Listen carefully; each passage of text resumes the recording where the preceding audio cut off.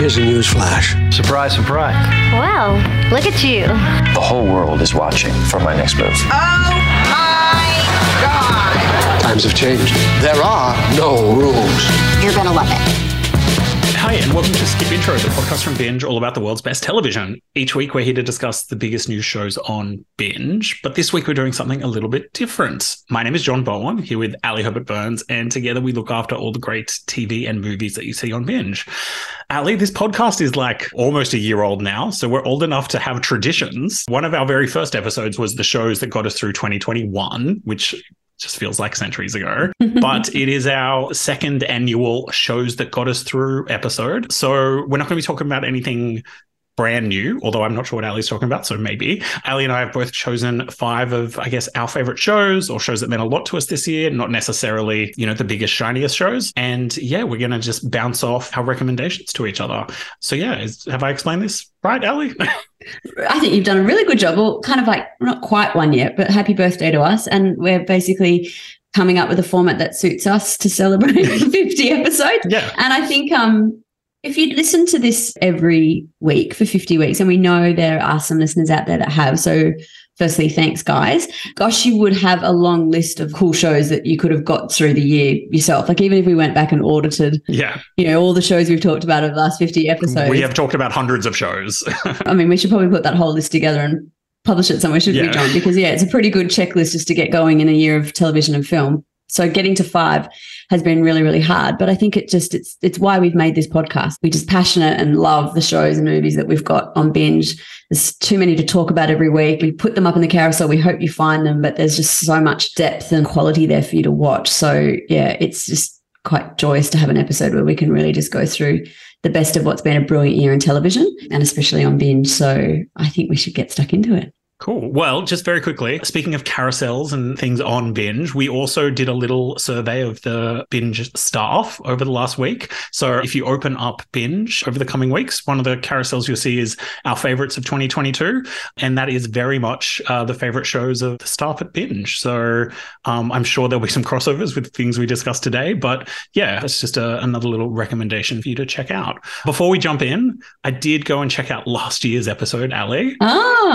What wise things did we say? Well, I'm not sure if there's going to be any double ups or returnings this year, but last year we talked about Vigil, we talked about Mr. In Between, Mayor of Easttown, Industry, The White Lotus, and of course I managed to talk about Taskmaster. So they were our recommendations last year. I think maybe there'll be some returners. Should we get into the shows that got us through 2022? Absolutely. Let's go. Okay, Ali, I'll kick things off. Like you said, it was very hard to whittle this down to 5, but this was an early favorite in the year and it has stuck with me and I've rewatched it. You can take The Boy out of the BBC, but you can't take the BBC out of The Boy. You did work at BBC. Yes. Programming the BBC channels on Foxtel for many, many years. And that was before you got into SVOD, wasn't it? So you do have It definitely rubbed off. But one of the shows that got me through 2022 was This Is Going to Hurt. This is Obs and Guiney. You're generally sailing the ship alone. A ship that's massive and on fire and no one's had the time to teach you how to sail. It's literally life or death, yeah. Based on Adam Kay's memoir of the same name and starring Ben Whishaw. It's about a group of junior NHS doctors working in an OB-GYN ward. And it is funny and sad and tragic. And yeah, it's like no other sort of medical drama I've seen before. It's certainly sort of nothing like a New Amsterdam or Grey's Anatomy in terms of soapiness. It gives you an appreciation of what it is to be a doctor, a world that's completely foreign to me. Yeah, it was a really powerful series, but also really funny and touching. Yeah, just a single sort of standalone series. But yeah, it's really stuck with me this year. Yeah, I think you went out early in the year from memory, John, and called it early as one of the best shows of the year, and it has stood up. It's based on a true story. It's one person's point of view on their experience as being a junior doctor, like you said, in the NHS. It also taps into this kind of near nostalgia that we've seen where, things are set only 10 years ago. Yeah, kind of in like the near. It was almost ambiguous when you were watching it, and then it was like, oh, that's an iPod, what kind of thing. Yeah. Which I've really loved as a theme. I mean, we did a version of this episode where we talked themes of 2022, but yeah, there was certainly everything you'd be looking for, isn't there? Just in terms of a personal point of view and a way into the world. talking about a hospital system that is, you know, such a big part of England and, you know, almost the social fabric in a democratic society. Brilliant performances and, yeah, just a very outstanding series. So highly consumable and very moving. So, and I think I love how it's disarming because it uses the humor to actually talk about some really serious and heavy themes and reflections on, almost the state of the hospital system and his state of mind are running in parallel in some ways. But yeah, very, very, very good series. What a great way to start. Okay, well, from the wards of an NHS hospital, Ali, what's one of the shows that got you through the last year? Yeah, I'm going to jump into Somebody Somewhere. One time I drove off the road during this crazy blizzard. You don't even want to know the things I had to do to get through. What, did you take yourself a little cup? Fill up that cup with some wee-wee? I gotta drink my wee-wee. Oh, no. Why would I drink my own urine during a snowstorm? There was plenty of water to drink. Drink my wee-wee. Oh, no. Somebody Somewhere is a comedy that comes to us from HBO in America. And when it arrived on the scene earlier in the year, it just hit me in the guts. It's funny, but it's heartfelt. There are a couple of episodes where I had a bit of a cry with some of the emotion. And again, I love how they used comedy to deal with quite real issues. Bridget Everett plays the character of Sam. It's loosely based on her life. She's a stand-up comedian that will be familiar to lots of you, no doubt. But she goes back to the town she grew up in, Kansas, to care for her sick sister who ultimately dies of cancer. But in doing so, kind of reuniting with the life she left in this small town many years ago, she kind of finds a way back to herself. But it's just done in the most charming and disarming way. And Somebody Somewhere is the kind of show I recommend to people when they need a pick-me-up or just want to, you know, escape on the couch to something moving but light and uplifting in one. So it's definitely one of my most recommended shows of the year. What did you think of it, John? Yeah, I loved it. It's really original, I thought. And I remember when it was first getting talked about, I guess in like 2020 now, it was hard to understand the tone or quite where it was going to go. But then as soon as you see it, you just are in this world and you're with these people. And yeah, you've done an excellent job selling it. And if you haven't seen it, people, please check it out. It's only 7.5 hours. But it is excitedly coming back for a second season. So that's something for us to look forward to next year. Yay, that will literally be when we get the date for that. That'll be going straight in the calendar. Something to look forward to next year. Well, speaking of shows that are coming back next year, best segue that I could do. The next show on my list, again, might not be a surprise to longtime listeners, but was a surprise to me because I didn't think I would fall for this show quite as much as I did. And that is Julia. I've had a recurring thought that I'd like to propose to you. An educational cooking show hosted by myself. Feels flimsy to me. This is public television, for God's sake. Shouldn't we go with someone with a more camera-friendly look and a less distinctive sound? Now, butchering a chicken, nothing to be afraid of. The legs, the wings, the thighs, and the breasts. So, for those of you who haven't seen this stars Sarah Lancashire as Julia Child, the famed celebrity chef of the 60s. And the first season of the show, like I said, is coming back for season 2. The first season of the show is basically about her first season of The French Chef, which was this public broadcasting cooking show in the 1960s. Fantastic period drama, but it's also about this birth of television and celebrity. So even if like cooking isn't a huge part of your life, or if that's, I think that's a great way in for a lot of people, but even if that's not your thing, it's like, it's almost Mad Men-esque, but about a cooking show in the 60s. So yeah, I loved it. It's got an amazing cast outside of Sarah Lancashire. It's like half the cast of Frasier in it. And yeah, it's just like, it says a lot about television and celebrity. And it's also just a really fascinating story about a fascinating woman in Julia Child. So yeah, it was a surprise for me how much I liked this. And yeah, I'm very excited for season 2. I agree with you on this one. Again, it was quite disarming. We watched one, it was charming, but it was really gripping because it really showed, again, the point of view of through this couple who were different at the time in the 60s. They'd worked in the diplomatic corps. You know, she was a working woman. They didn't have children, and she kind of filled her life with lots of other things, including cooking. And I also loved how it was a slice of life of just 1 year in what is a very interesting and varied life. You know, Julia Childs has written lots of books and many movies been made about her, but I thought it was really cool how they just took a slice of this 1 year and how not only in that year did it change their life, as she became, a television sensation. But it changed the course of television history and, the cooking formats and what we now see as normal television fare with cooking shows on every channel. This was the beginning of it. So, yeah, that inside baseball look of bit of television history as well. It's really stuck with me and very excited for season 2 because naively, I don't know that much about Julia Child's career. So this is all just new to me as I watch it. But Ali, from 1960s television cooking, where to next?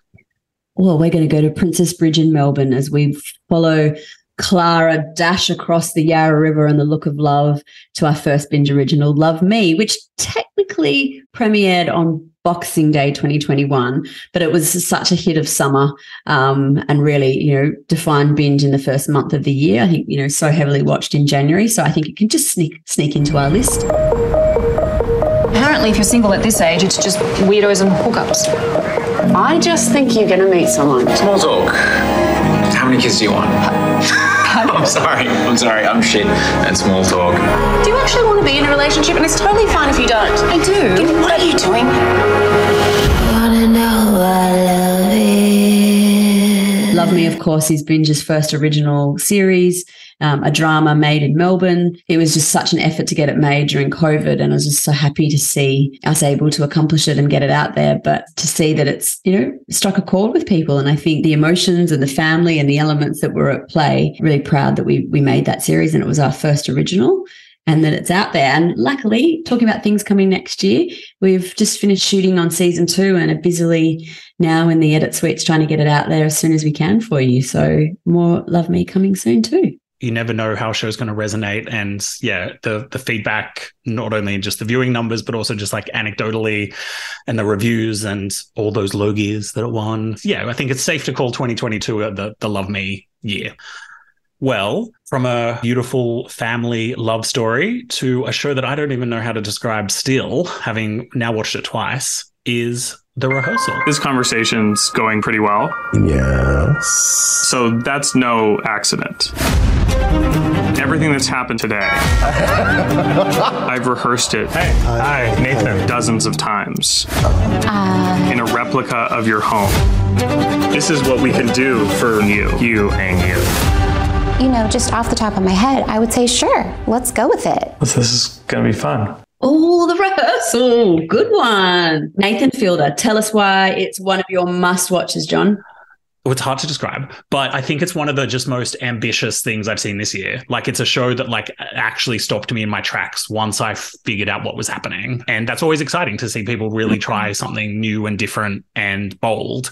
So for people who it could have got panned, couldn't it? And it could have gone anyway. And the ambition was a bit of a puzzle for people to work out, but it did land in the way that you said in terms of it changed the game. So Nathan Fielder is a rather awkward comedian. I feel like I'm allowed to say that as a fellow awkward man. And he's probably best known for a series called Nathan For You, where he would go in and try to strangely improve small businesses. And they always kind of derailed, and they were a bit funny and weird and ambitious. And The Rehearsal is kind of doing that for people's lives. So Nathan Fielder enters people's lives and gives them the opportunity to rehearse moments in their lives. The first episode is kind of relatively small stakes. It's about this man who just wants to have a conversation with a colleague about a sort of white lie he's been telling. But the nature of the rehearsal involves them recreating an entire bar and hiring a trivia host to ask specific questions and giving this man all the different possible ways that this situation can go. And I think it's something that we all think about. We've all had moments in life that we were anxious about, or, that we wish we knew how they were going to go. And this show is trying to literally give people that experience. What I will say is the first episode's relatively self-contained and is fascinating and really interesting, but I think people may have watched that and thought, oh, this show is a bit odd, but okay. All I would say is please stick true to the second episode, because as with a lot of things Nathan Fielder does, it kind of goes off in a crazy direction and the stakes get higher and crazier. And there's kind of this arc that starts in the second episode that gets you through the rest of the season. And yeah, it's like The Truman Show meets Kitchen Nightmares meets Nathan For You. And it was one of those shows where you were just watching it being like, I've never seen anything like this before. And that's rare. And excitedly, it is coming back for a second season. And at this point, it's like you just don't even know where it could possibly go, which is also what's so exciting about season 2. I just think what's so interesting about it is ultimately in a world where you don't get dress rehearsals, he is trying to create something that's impossible to always deliver on, and almost the personal growth he has in trying to control situations and to de-risk them is almost the journey he goes on as he makes it, isn't it? So it's going to be really interesting to see what happens in season 2. Great pick. Okay, where are we heading next, Ali? Well, we're going to London. And this was on last year's list. I think it was on both of our lists last year, and that is Industry. But this year I'm talking about season 2, which took it to another level for me. You wanted to see me? Many years ago, my mentor got me this. He made up something about how many pockets it's seen, real estate deals, divorces, insolvencies, declarations of war. Welcome back. When he handed it to me, he said, choose your own adventure. So when I get asked about Industry, I say it is, and I know we shouldn't really explain shows by using other shows to explain them, but it's the fastest way to explain Industry in my mind, which is Euphoria meets Succession. So it's young, ambitious people working in the banking system in England, but that is kind of where the finance nature of it stops. It is not, a deep dive look into banking. That's just the framework for the workplace that these very compelling, interesting ensemble of characters are living out their early work years and those kind of formative early years in your 20s of working out who the hell you are, what you want to be, and what you want to be about. And they're doing that through the view of a very competitive investment banking situation. But there's a lot of sex, there's a lot of heart, there's a lot of learning, and just some really great insight into, for me, the motivations on life. And, them working out kind of pretty early what it is or could be for them all as they kind of then start getting taken out in different directions. The first season created a very clear world of who's in this bank and who are these group of colleagues that are moving through this experience. They all kind of start as interns in season 1. And then at the end of that first year, they go through a really rigorous recruitment process to see who kind of lands a permanent job. Season 2 starts with them in those new jobs, but it just ups the ante even more as the pressure and the loyalties and the kind of the back channels that happen in their career journeys. I looked forward to Industry every week. It dropped weekly. If you haven't watched it, you've now got 20 episodes across 2 seasons to get stuck into. But there was one episode with a great kind of remix of an 80s song. It was a Robert Palmer song coming through as this guy speeds through the London streets on his motorbike. And there was just this yearn for me of that feeling when you were younger, when you just felt like everything was ahead of you and there was potential and choice ahead. And it did a really good job at kind of taking me back to that feeling of remembering what it was like when you're at that stage in your life. Really recommend. Great blend of young cast, unknown faces. Season 2 had some really familiar faces join the cast as well, and can't recommend Industry enough. It's such a compelling show. It is there are shows that you can sometimes let go a day if you're missing an episode or something, but this was a show that I had to watch the second it came out. And like you said, besides a great cast and obviously great writers and creators, the show just also has amazing music, which I think I've spoken about before, but go and find the Industry playlists because there are some great tracks in there as well. Awesome. Well, from London, we're heading to Sicily, Ali, because I just need another chance to talk about The White Lotus. Flirting is one of the pleasures of life. You're 80 years old. But the women I desire remain young. You can relate to that. I just wanted to inform you that my good friends here, they're going to be visiting me this week, coming and going. They come and go. See you later. Bye.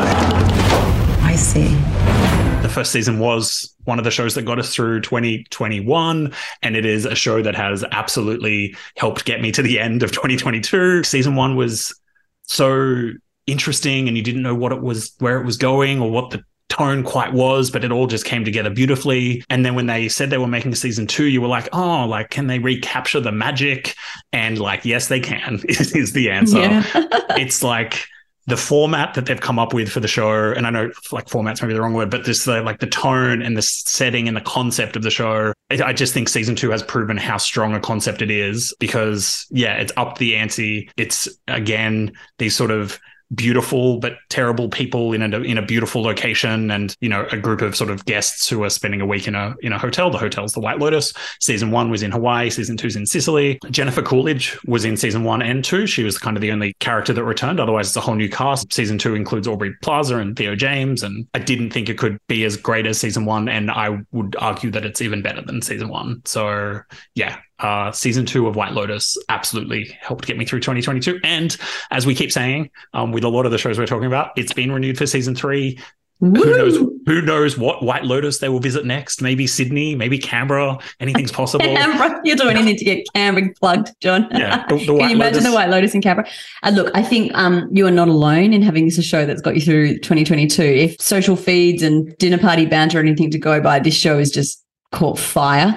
We saw the same thing with season 1 in terms of people discovering it as the season came on, but definitely season 2 is just grown again, hasn't it? And each week, I think episode 5, there was a massive kind of cliffhanger and it got everyone talking, and it only builds more towards the end. So, but what I loved about this is when you go on holidays, different locations give you a different kind of holiday vibe. Sometimes you want to lean back and be chilled, and sometimes you're romantic, and sometimes you're up for sightseeing. And what I think has been so cool about it going to Sicily is it feels so different to Hawaii, and it's a different kind of holiday, and the way it's then collided the same brilliant writing and kind of viewpoint of wealthy, privileged people having a wonderful holiday and experience. But somehow I feel like they're less awful, the guests this time. So you just have a little bit more empathy for them. I know they're pretty. Yeah, they're not quite as biting as season 1, but it's kind of in a different way. Yeah, and then the mix of Europe and the heat and the sexiness and the kind of, there are elements where you feel like you're kind of getting that same holiday experience and feeling. I think I said in the podcast when we talked about earlier in the year, like you could almost hear the beep beep of the Vespers, and that was like almost like there was a sound of the street that kind of comes through in the show that makes you feel kind of like you're there. But there was a few lines. There's one line in the middle of the season where this girl's looking out at this stunning view and she's like, is this all there is? Like, what actually ever makes you feel anything anymore? Like, who's had an experience? What is unique? And I think this show is a pretty clever way of holding up a mirror to society as well. It's not just a bitingly good dark comedy, is it? It's very, very clever television. We will no doubt continue to talk about the White Lotus. But Ali, where to next? Okay, I've got 3 left on my list, and I think I've only got 2 slots on my list. So this is like Sophie's choices. Okay, I have to talk about Euphoria. I came up with an amazing plan. And what would that be, Rue? So are y'all ready to do some business? Why can't I shake the feeling that there's something you're not telling me? You're like a relationship kind of girl, right? You guys can all judge me if you want, but I do not care. I have never, ever been happier. Oh, y'all, let's get naked right now. So season 2 of Euphoria hit us like a freight train on January the 10th, and we had 10 awesome weeks of just escalating drama and excellence come through in this second season. I did think it could get better from season 1, because season 1, there was a lot about it that was really confronting. But I think what was interesting is this originally came out in June 2019, got hit by COVID. We had 2 kind of specials in between season 1 and season 2 that kind of limped us through. But season 2 just started with a bang. And the performances, Zendaya, especially in her dancing kind of musical segment in one element, if you haven't watched Euphoria, and there's just so many complex layers to it. But in terms of television that creates moments in culture and society that, memes are created and social media, buzz. And there were just so many times in this season that Euphoria was it felt like it was just cutting through every layer of kind of pop culture, wasn't it, in terms of the impact and the talkability. But at its core, a really interesting look at potentially what it's like to be a teenager in modern America and what that entails, but carried by just, again, exceptional writing, a creative vision that's just carried through every episode, the way it's shot, the point of view. It kind of takes a character as the kind of person's story into each episode while the story goes on, but moments that made you cry. And a couple of times where I stopped, paused the television and was like, I can't believe what I just saw. I have to watch it again, like rewind and watch 10 minutes back and just go, wow, that was amazing. So yeah, Euphoria is up there for me. Yeah, there aren't many shows anywhere on any platform that I think cut through the way Euphoria kind of cut through this year. It was just fascinating to see the audience reaction to it, like culture's reaction to it, people discovering it for the first time, people who it already meant so much to them and then waited so long for season 2. And how many people found it from 2019 through COVID? It felt like it was one of those shows that a lot of people discovered in lockdown. Yeah. And just the audience that was waiting for it when it came back, but then the ability to go again and just lift the bar. The episode with the school concert, like there's so many brilliant moments in this season. I can't even, like, that's one to go back and watch again. The Oklahoma scene in the bathroom. I mean, there's just so many. Especially for those of us who spend too much time on TikTok. But again, excitedly, we're getting a season 3. We don't know when. We don't know how long it'll take. These are very busy, famous people at this point. But yeah, season 3 of Euphoria hopefully isn't too far away. Well, I know you just said you had to cut one of your lists, and I'm going to be very naughty and just very quickly recommend 2 shows. Oh, if you can do it, I can do it. Now go on. So I'm just doing it because we've spoken about a lot of scripted series so far, and these are 2 unscripted, the use of a better word, shows that I think really blew up this year in my life, but also I think for binge audiences. And they were The Great British Bake Off, which we now have every single episode of. So you can go back to the very beginning and see the very humble origins of that show. Season 1 format-wise is very similar. The only difference is they kind of move town to town each episode. It's interesting to see just sort of how big and glossy the show's gotten from season 1. Like I said, we have every episode of every season of The Great British Bake Off. And the other show that, again, I kind of felt like I really got into for the first time this year, and that excitedly we were able to fast track, and again we have every episode of, is Alone.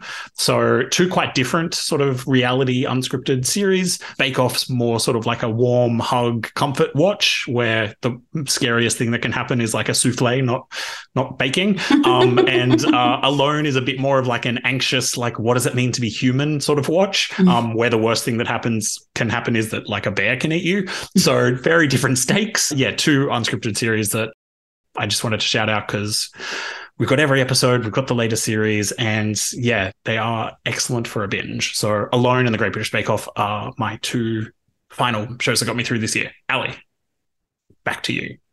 Well, I'm going to stick to my 5.